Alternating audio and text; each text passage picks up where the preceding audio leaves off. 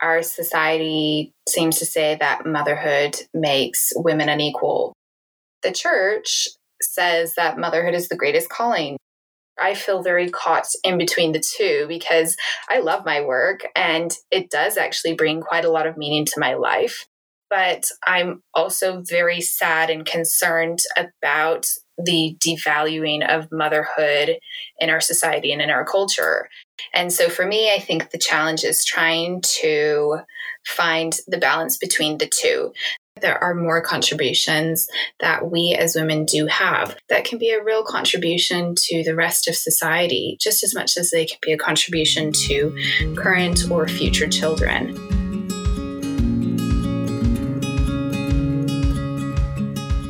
As members of the Church of Jesus Christ of Latter-day Saints, we are taught that motherhood is a woman's ultimate calling.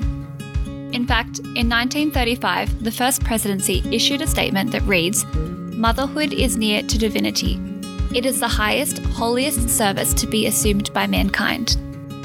I have always looked forward to one day becoming a mother, but in a world that uses personal career progression as a measure of success, as a woman, it can be a challenge to navigate these conflicting societal and religious expectations. The topic of motherhood was recently explored in a 3-part podcast miniseries created and produced by my friend Josie Gleave. In this episode, Josie joins me to discuss what motherhood looks like in a modern world, how women contribute value even if they're unable to or choose not to become mothers, and how we can best honour the diversity and richness of womanhood overall. Josie is a journalist and writer whose recent work focuses on sexual abuse, online harassment, and sex trafficking. She is a regular contributor to and monthly co-host on the podcast This Week in Mormons, which is where you'll find her motherhood mini-series. While she was born in Arizona, she's also lived in Australia, France, the UK, and now resides in Singapore. My name is Maddie Sterling, and this is Choosing Faith. Thank you so much, Josie, for joining me. Thanks, Maddie. I'm really glad to be here. You have your own little podcast, kind of. You co-host on This Week in Mormons. How do you find that? It's fun. It's it's something that I've just kind of filled in with. The main host of This Week in Mormons, Jeff, he kind of rotates through a little circle or cycle of a couple of different co-hosts every other week or so.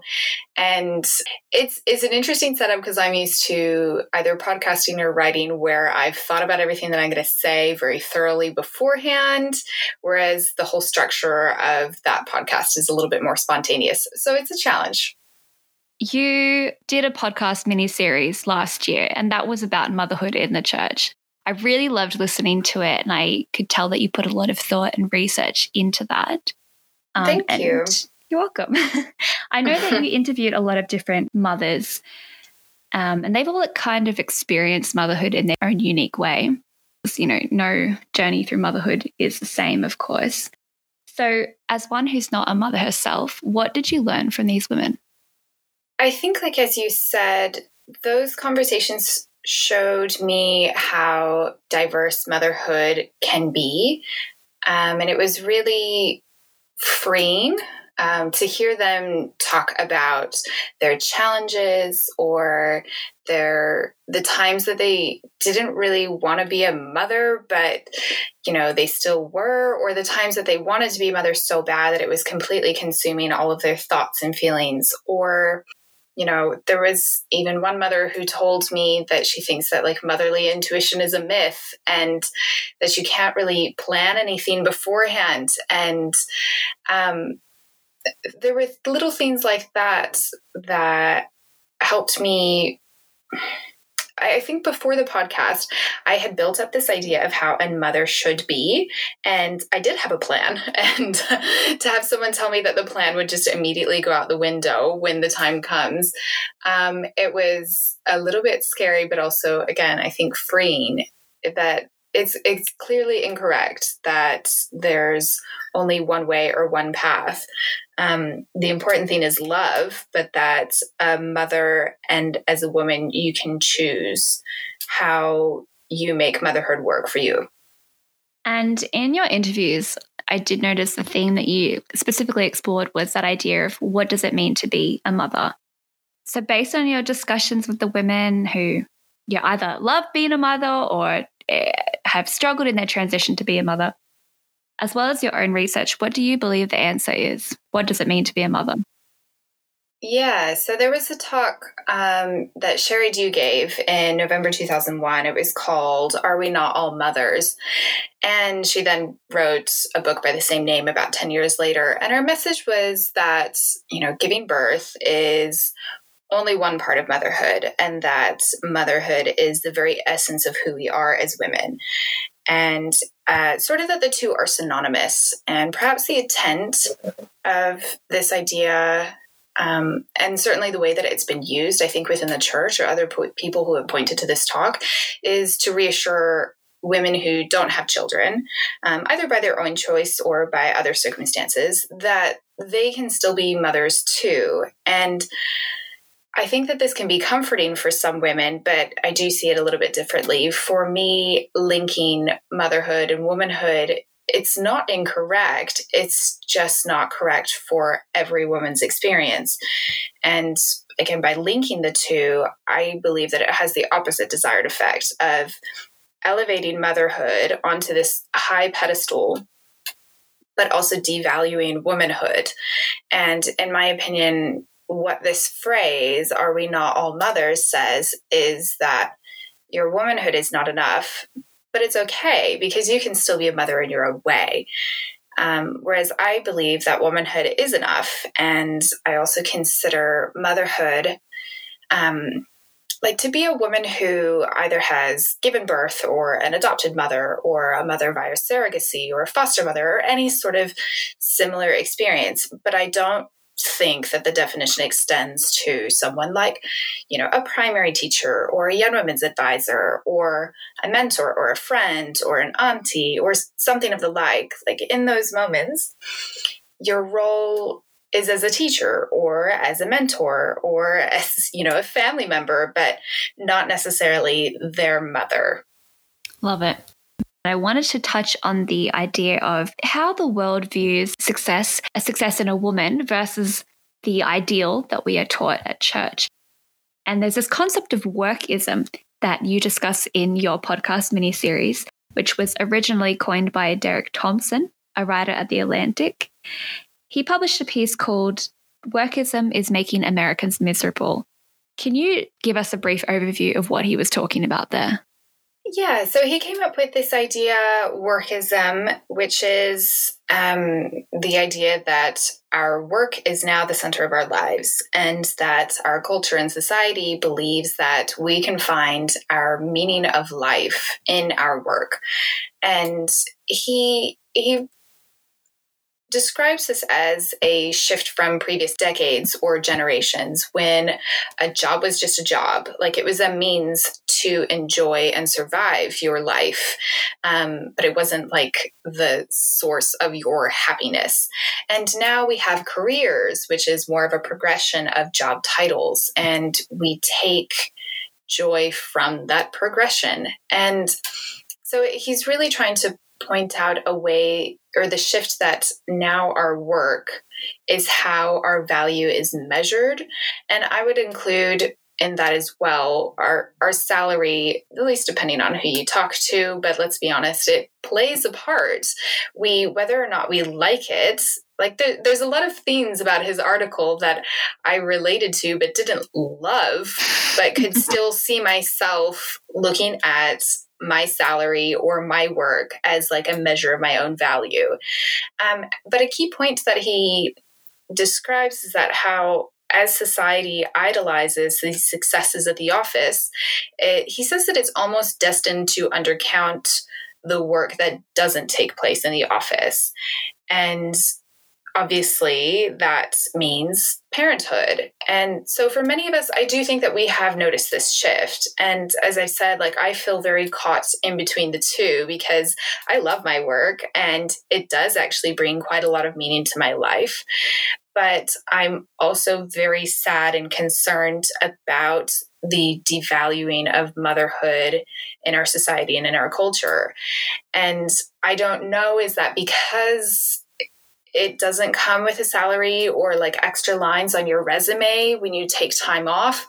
I've even been in social settings where a person, like say you're at like cocktail drinks or something, or some sort of a networking event, and like one person comes up to a woman and she, they ask what she does for work, and she says she's a stay-at-home mom. And I've watched this, the conversation just stops, and it's like, and the person leaves and walks away, because it's like, there's literally, what could this woman possibly have that's interesting to share or talk about? Or like, she might, show me baby pictures, and like, what do I do? And how do I get out of that situation? Like these things that it's just devastating to me, because I've seen it happen. And I have several friends who are stay-at-home mothers, and I never want them to feel that way, to feel like they can't contribute to the conversation, or that they're not as important. Sometimes it may even be that, like, we think that we know what being a stay-at-home mother looks like. And so maybe others just see it as like a non-starter. Like, oh, okay, I know what that job is, so therefore I have no follow-up questions, without being able to truly see a person having multiple roles, multiple interests, and always have something of value to contribute. Yeah, it is certainly really sad. And I see the struggle a lot in a professional context. I have quite a few colleagues who are mothers, some of them single mothers with at least 1 or 2 children. And they're working a corporate job and trying to find the balance between progressing in their career while raising a family, because, that's what helps you progress as a person. If you don't have a professional job, then what value do you have, or what are you really contributing? And for some of them, actually probably many of them, they have to work as well. It's a necessity. And I've seen them, they have just their hearts pulled in both directions. They love their children and they want to be around as much as possible for them. But at the same time, they love their work, or they have to work. And I think in a religious framework, this conflict between these two roles is even more apparent, because we are taught that motherhood is, that highest and holiest calling. It leads me to ask a couple of questions, and I don't really know if there's an answer. Is the best, in inverted commas, is the best mother one who stays at home full time? Or is it okay to work and place your child in daycare? Does working and contributing to the community actually make you a better mother? And, I feel this tension. I'm not even a mother yet, but it's something that I think about. What are your thoughts on this? My thoughts are that I hear you loud and clear, that it can be super confusing to know what is best. And as you say, in inverted commas, I don't know that there is like the best approach anymore. It's definitely okay to work, and it's okay to put your children in daycare. It's okay to work in the community, or to find some sort of fulfilling or meaningful work in addition to motherhood. I think all of those things do make you a greater mother in some sort of way. And if a woman needs to work to support her children, then do it. She should do it. And if she needs to support her own mental health by, occasionally getting out and engaging in some sort of work outside of the home, then that's okay too. Like, it's really not sinful to enjoy participating in other things besides child rearing. I think that tension that you mentioned comes from the idea that there's one correct way and that the rest are lesser. And from the women I've spoken with on this podcast and the conversations that I've continued to have with them since, I just don't think that that's true.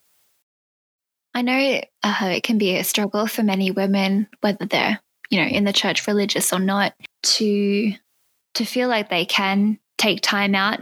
That might be the best option for a lot of women, to take some time off, to focus on the kids, particularly in the early years, or even simply to take some maternity leave. But this can really be quite detrimental to some particular careers and that career progression, which is very linear. If it's more than a few years, then, well, you can say goodbye to your next promotion, or maybe even being hired again. Not always as dramatic as that, but the skills that you learn as a mother are not recognized on a CV. So I suppose what I wanted to ask is, how can we better honor those that choose to or end up staying at home to be full-time nurturers to their children, especially those that might feel that they've really sacrificed a career? It's interesting, isn't it, that like the value of motherhood is in a strange place at the moment. Our society seems to say that motherhood makes women unequal because they're, like, as you said, their careers may struggle or they may fall behind. And then you have income inequality between both genders as well. And the church says that motherhood is the greatest calling. And sometimes, depending on how cynical you're feeling that day, it's kind of like, what are you like complaining about? And I think in reality, most opinions probably fall somewhere in the middle, where we feel the tension and the pull through both. I don't think that every instance of motherhood is complete bliss, but it's also not complete misery all the time either. We're blended and we're complex people. But hopefully what is clear at this point is that women do have diverse experiences, and staying home is one approach to motherhood. And it is a privilege in the sense that your family can survive economically on a single income, and is also a sacrifice, as in you as a woman are giving up most of, your time and attention to focus on the caregiving. If I can offer something practical, I was thinking back, I just finished a victims advocacy course to help me with my work with sexual assault survivors. And one of the things that we talk about is definitely communication. And one aspect of that is to not silver lining someone's experience. And so what that means is if you have a victim who opens up to you about this horrible thing that's just happened to them, and you as their advocate, you don't say, oh, well, you're so lucky, it could have been worse, because that makes them feel worse. So stay with me on this comparison. But I sometimes think that we silver line a lot of things about motherhood in the church. And this usually comes from a place of good intent, because I think on the whole, we're pretty optimistic people. So I think sometimes a woman or a mother may feel that it's taboo to say that they're having a rough time or not feeling totally fulfilled. And you may get a response back that's like, but motherhood is the greatest calling. How could you feel this way? Or something like that. And again, it's always said with someone who's the person is trying to lift the other up, but it really is just shutting down a plea for help. And I think that we can honor women and our stay-at-home mothers for the work that they are constantly doing by letting them speak. And to me, they deserve much greater recognition for the work that they do. But if it isn't our personal experience, it's not mine, how can I possibly honor them if we don't understand what they're going through? I also think that it's important to try to get to know a woman beyond her role as a mother. Does she have other skills that can be utilized within the church or within the community? Does she have other interests that you could have a conversation about? Don't be that person in that social setting that I mentioned who walks away from a mother because you don't know what to talk about, or you can't think of anything, interesting that you two could engage on. They have more than one role. And you know what? Maybe it is they really do want to talk about their kids and how much they are currently loving their role as a mother right now. Fully embrace that, because I'm sure that they don't want to constantly think that they're needing to complain for someone to listen to them and understand them. We just need to honor them by letting them speak. I really like that advice. I can think of one friend who has the most amazing listening skills. She had to work at it, but having someone like that in your life who steps back to really hear you, to really feel and empathize, and then rephrase it in one sentence. Is this how you're feeling? So maybe that's what we need to be doing a little bit more. No, definitely. The listening is a huge part. And I think sometimes it's hard to resist if someone's explaining their experience to you, you relate it back to yourself to like prove that you understand what they're going through. And I don't actually think that's what most people are looking for, but I do this all the time. I'm really trying to actually stop or at least to control it, because sometimes it can be very valuable to know that like somebody else does kind of understand it. They've been through something similar. But also sometimes if you're that mother who's like, no, please, like you don't actually understand. I just want to talk about it. And that's all. And you can be the friend or even the acquaintance or the total stranger who like is there just to listen. And as you say, and as your friend did, just to rephrase how they're feeling back to them, it lets them feel seen and heard and understood. In contrast, this is another thing that I've observed is that concept of mum guilt. They have to go to work to match the cost of living, but they might not necessarily want to. In a dream world, they would want to stay home full time and look after their children. Is there anything that you would want to add to that last answer? How can we honor these women? How can we help relieve them of that mum guilt that they might have? I think that women take on more of this burden of guilt, perhaps because it was previously emphasized in the church that the women should stay home. And now that counsel is a bit more flexible and understanding to different circumstances. So holding on to that guilt really is a disservice to mothers. I think that when you feel guilty, you may try to compensate for that guilt by like doing other things. There are several studies that show how working mothers still come home and do the majority of the domestic duties and the child rearing, even though they've been at work outside of the home for the same amount of hours as their partner. And to me, that's a bit of a problem. And it's a problem on both ends, right? Like we as women can ask, we can delegate, we can say, would we need help? And in reality, it's both partners who share the responsibility to take care of the temporal and also spiritual and emotional, but in a sense, the temporal well-being of the children. This is a joint thing that we're supposed to do together. And it's important for us to remember that it is a partnership. And again, that we can delegate some of that work and try to find the balance. I think when we try to do this, hopefully that will remove some of the guilt.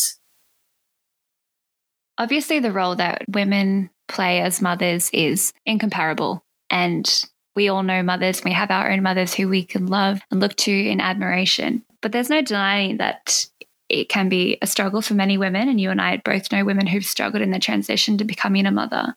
Obviously, there's a number of responsibilities which require enormous amounts of energy, time, love, and it's can be a sacrifice in a number of respects. So while for some, motherhood is pure bliss and just absolutely wonderful, others experience postnatal depression, might struggle to form connections with their babies, or can be left feeling a little unfulfilled.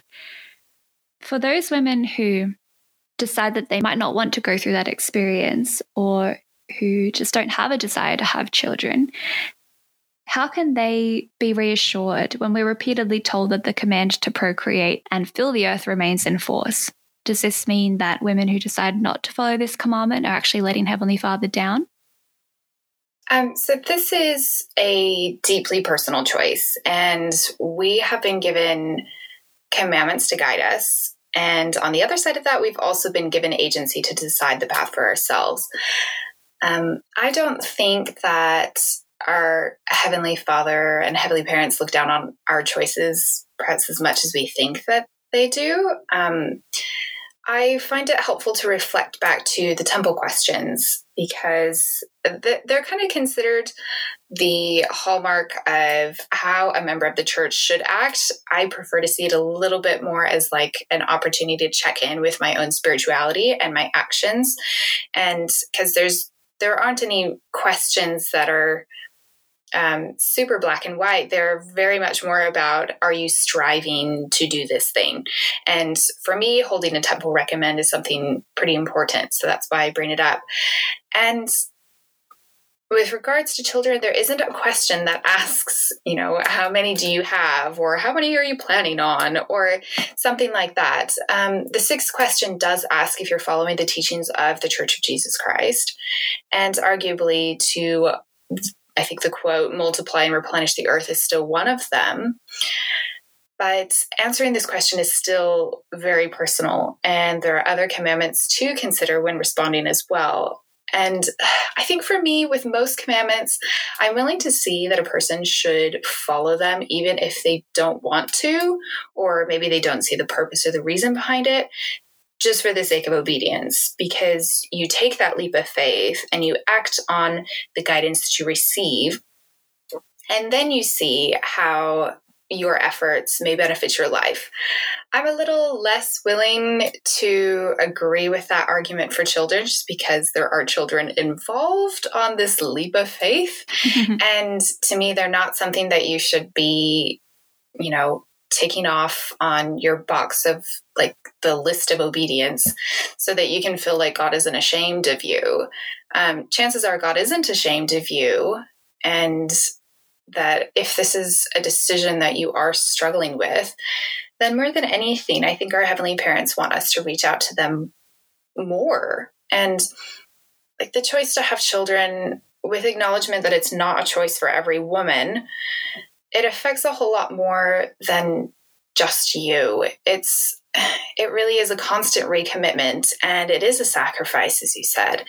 And I don't know if any of us are in a place to judge those who choose not to take it on. And I don't have an answer for like knowing exactly how God will judge us on that, but I do know that we still have his mercy and his grace. I like that a lot. Thank you. You're right that we are not in a position to judge how a woman chooses to live her life. So I'm curious to see, as a married woman without kids, do you ever feel any pressure to have kids of your own? Yes, I'm sure it's still there. I do think that I've gotten pretty good at ignoring it. And maybe that sounds a bit harsh because I don't want it to be disrespectful at all, because I'm always looking for like familiar love and advice in other aspects of my life. Just not this one. And for me, deciding when to have children and how many is between myself, my husband, and our heavenly parents. So, of course, everyone has gotten the comments, whether or not they're about motherhood or not. Like we've all gotten interesting comments from time to time at church, and I just don't want those to become a part of my decision-making process. Yeah, the theme that I'm getting from our conversation so far is that being a disciple of Christ, regardless of what gender and what decisions you make throughout your life, is a deeply personal one. And if COVID has taught us anything this year, is that it is our personal relationship with our Heavenly Father and our understanding of the atonement of Jesus Christ that is truly what we should be focusing on. And when we have that relationship in force, then we'll be making the right decisions for our life. No, definitely. I think you're picking up on something very astute, which is that we used to have the ideal. And admittedly, we still have the ideal. Like the ideal is what's basically portrayed in the family proclamation. But we do have a constant reminder about personal revelation. And so for me, I think the challenge is trying to find the balance between the two. I want to, I sustain my church leaders. I believe them and I want to follow their teachings. And how do I couple that with personal revelation?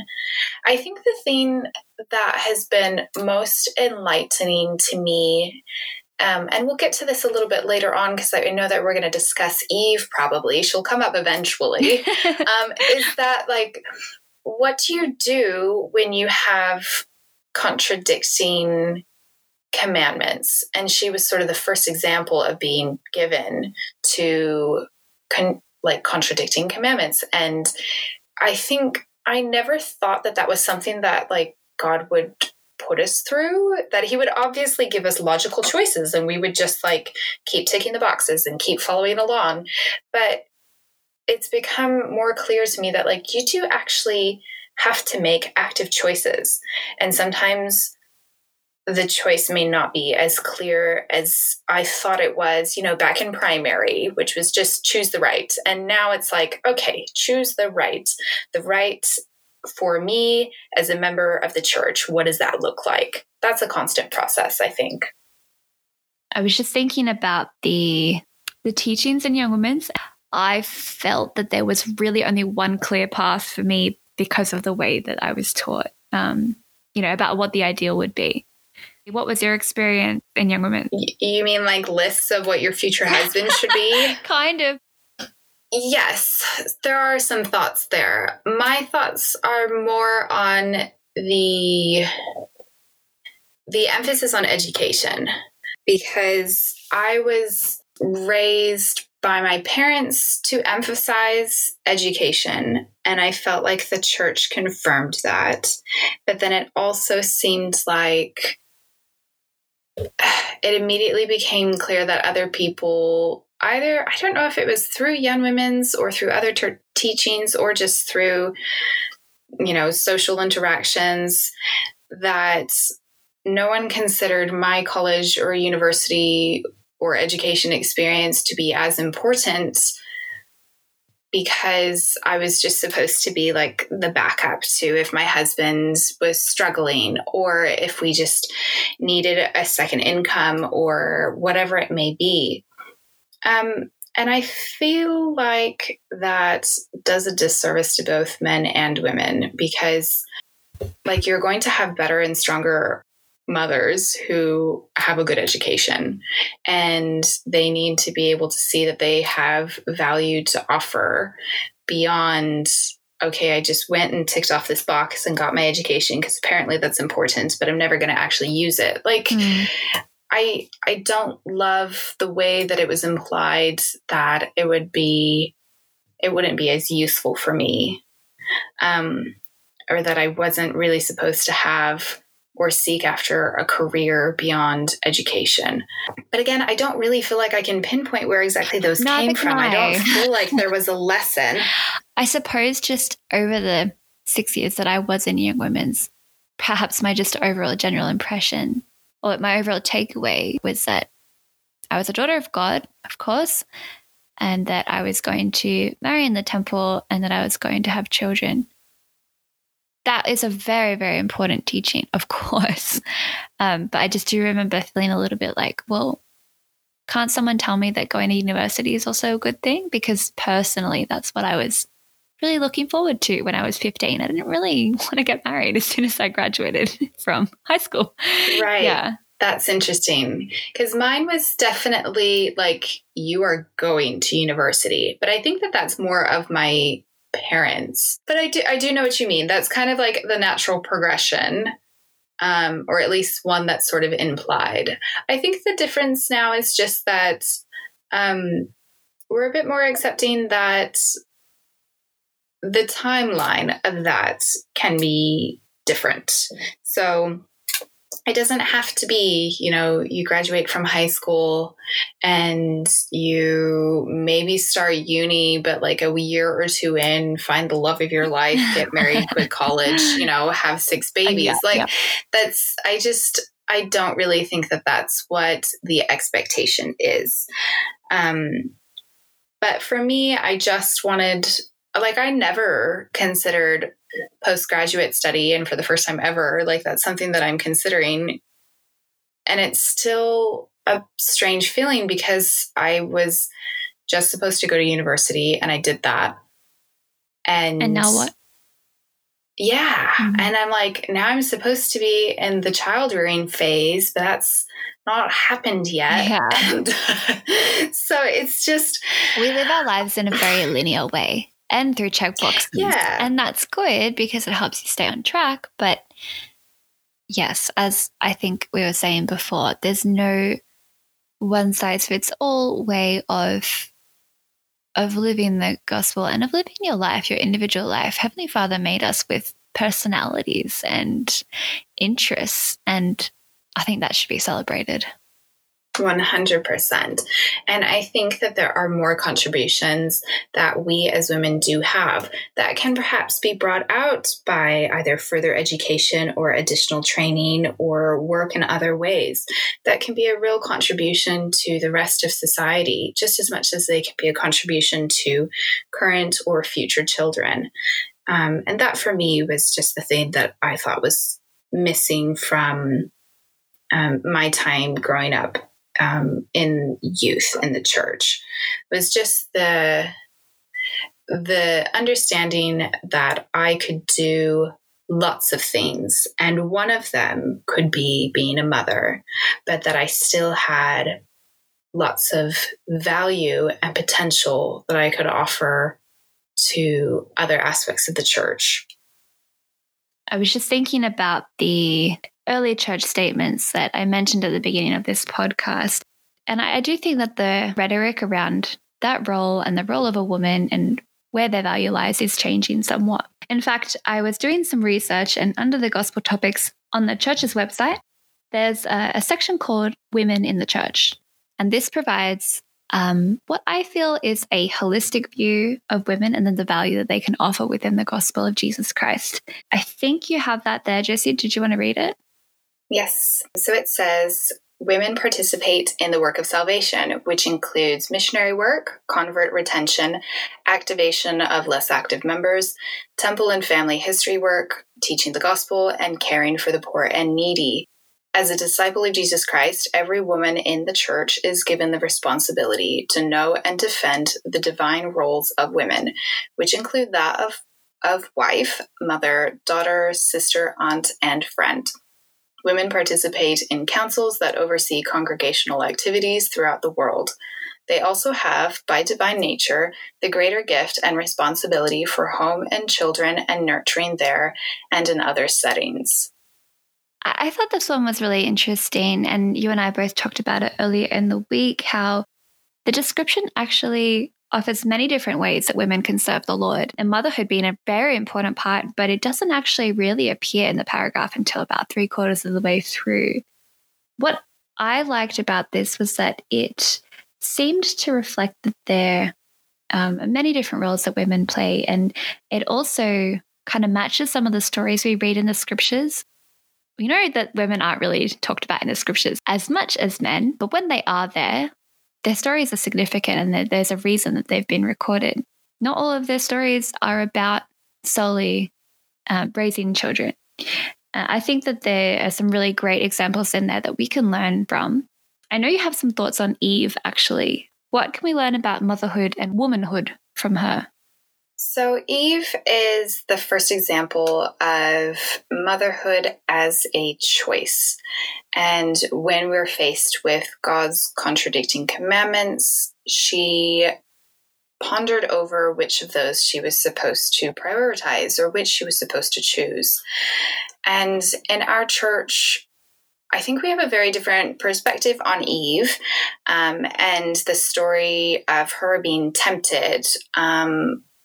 That's different than the rest of Christianity.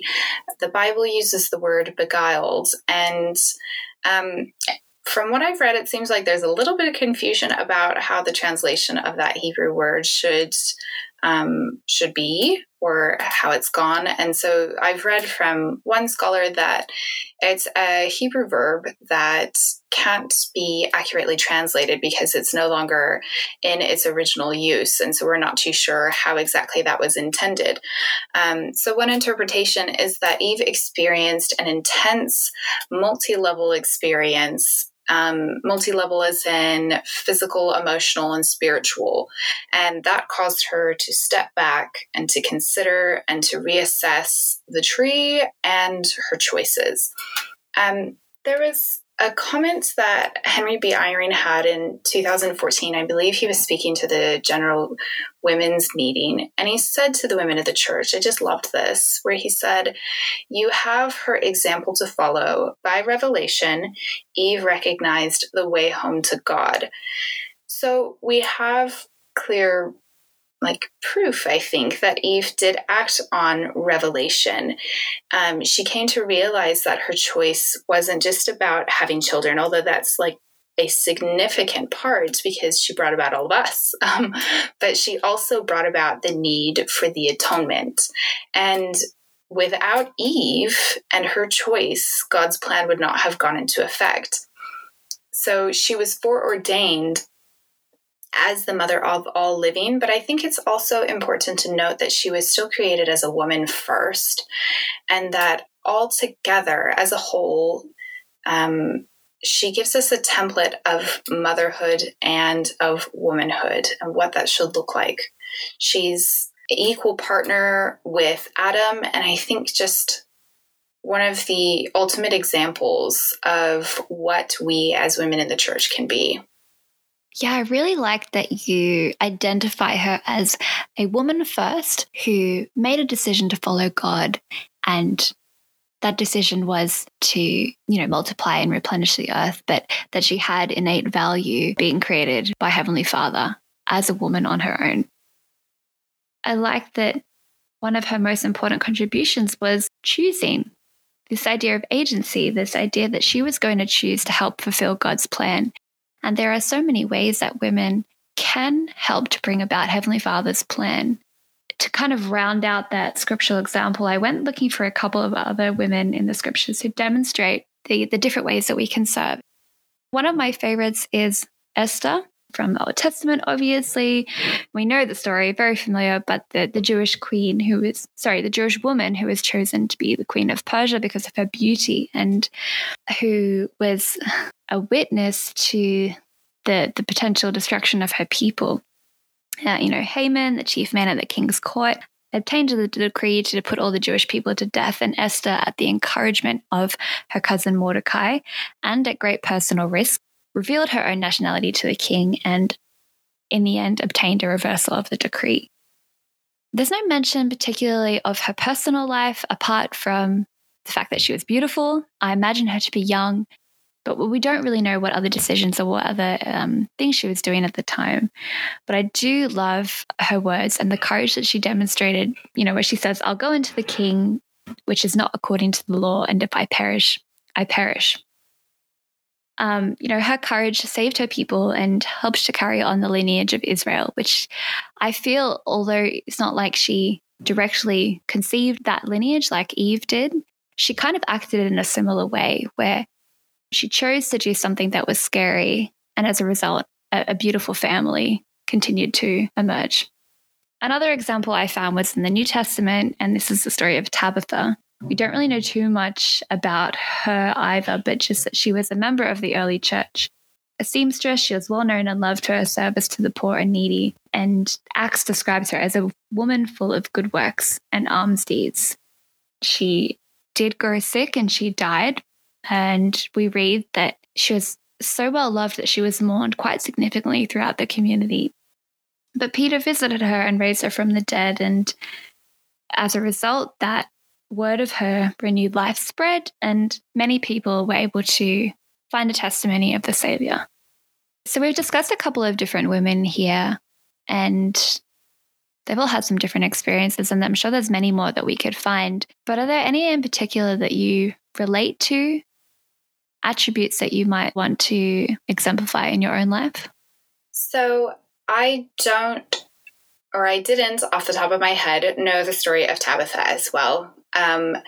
And I think as you were speaking, I was really liking the idea of her legacy, because clearly she made an incredible impact on her community and the people around her for them to mourn her after she had passed.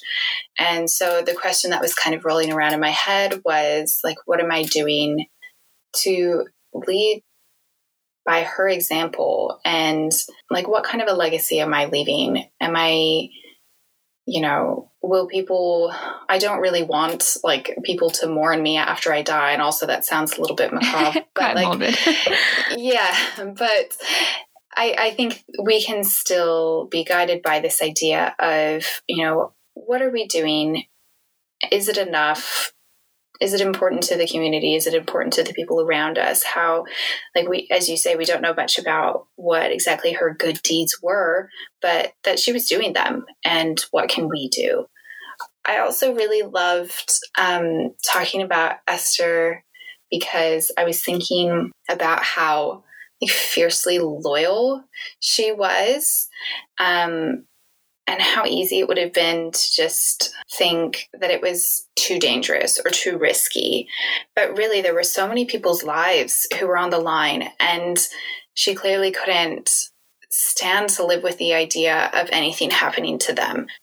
Just her loyalty, her bravery, and her willingness to make a sacrifice for somebody else. Like, they really are just incredible examples. Yeah, I liked looking at the women all together. The consistent theme seems to be that sense of conviction. We've discussed a lot of topics, Josie, today, and it's been a really enlightening process, I think, for the both of us in preparation for this, thinking about what it really means to be a mother, what it means to be a woman, and how we can best fulfill the path that Heavenly Father might have in store for us. I think regardless of which path a woman walks in this life, whether it be of her own choosing or because of circumstances, Jesus Christ is always going to be with that woman each step of the way. And it obviously can be very difficult at times to feel that constant companionship. And I think it requires us to actively choose to remember that He is there. So what does choosing faith look like to you? I like how you just said actively, because it reminds me of Elder Bednar's recent conference talk. And in it, he was quoting Elder Holland, and who said, "We are witnessing an ever greater movement towards polarity. The middle ground options are or will be removed from us Latter-day Saints. The middle of the road will be withdrawn. If you are treading water in the current river, you will go somewhere. You will simply go wherever the current takes you. Going with the stream, following the tide, drifting in the current will not do. Choices have to be made, and not making a choice is a choice. Learn to choose now." So I looked that up because it's been like ingrained in my brain so that I could, and I wanted to quote it a little bit more precisely. I think it can be applied to all aspects of our lives, not just womanhood or how we practice motherhood. But this is a constant reminder for me at the moment to not procrastinate and to actively make choices, and to be okay with those choices, and okay that they may change later on, and that I may update that choice, at a future point. But at least making the choice and heading down a path is like on your way to progression, some sort of way. And so for me, choosing faith is remembering Eve and the other women that we've talked about in the scriptures, to follow their examples, and the importance of seeking revelation, and how particularly Eve saw revelation as the way that we return home to our heavenly parents.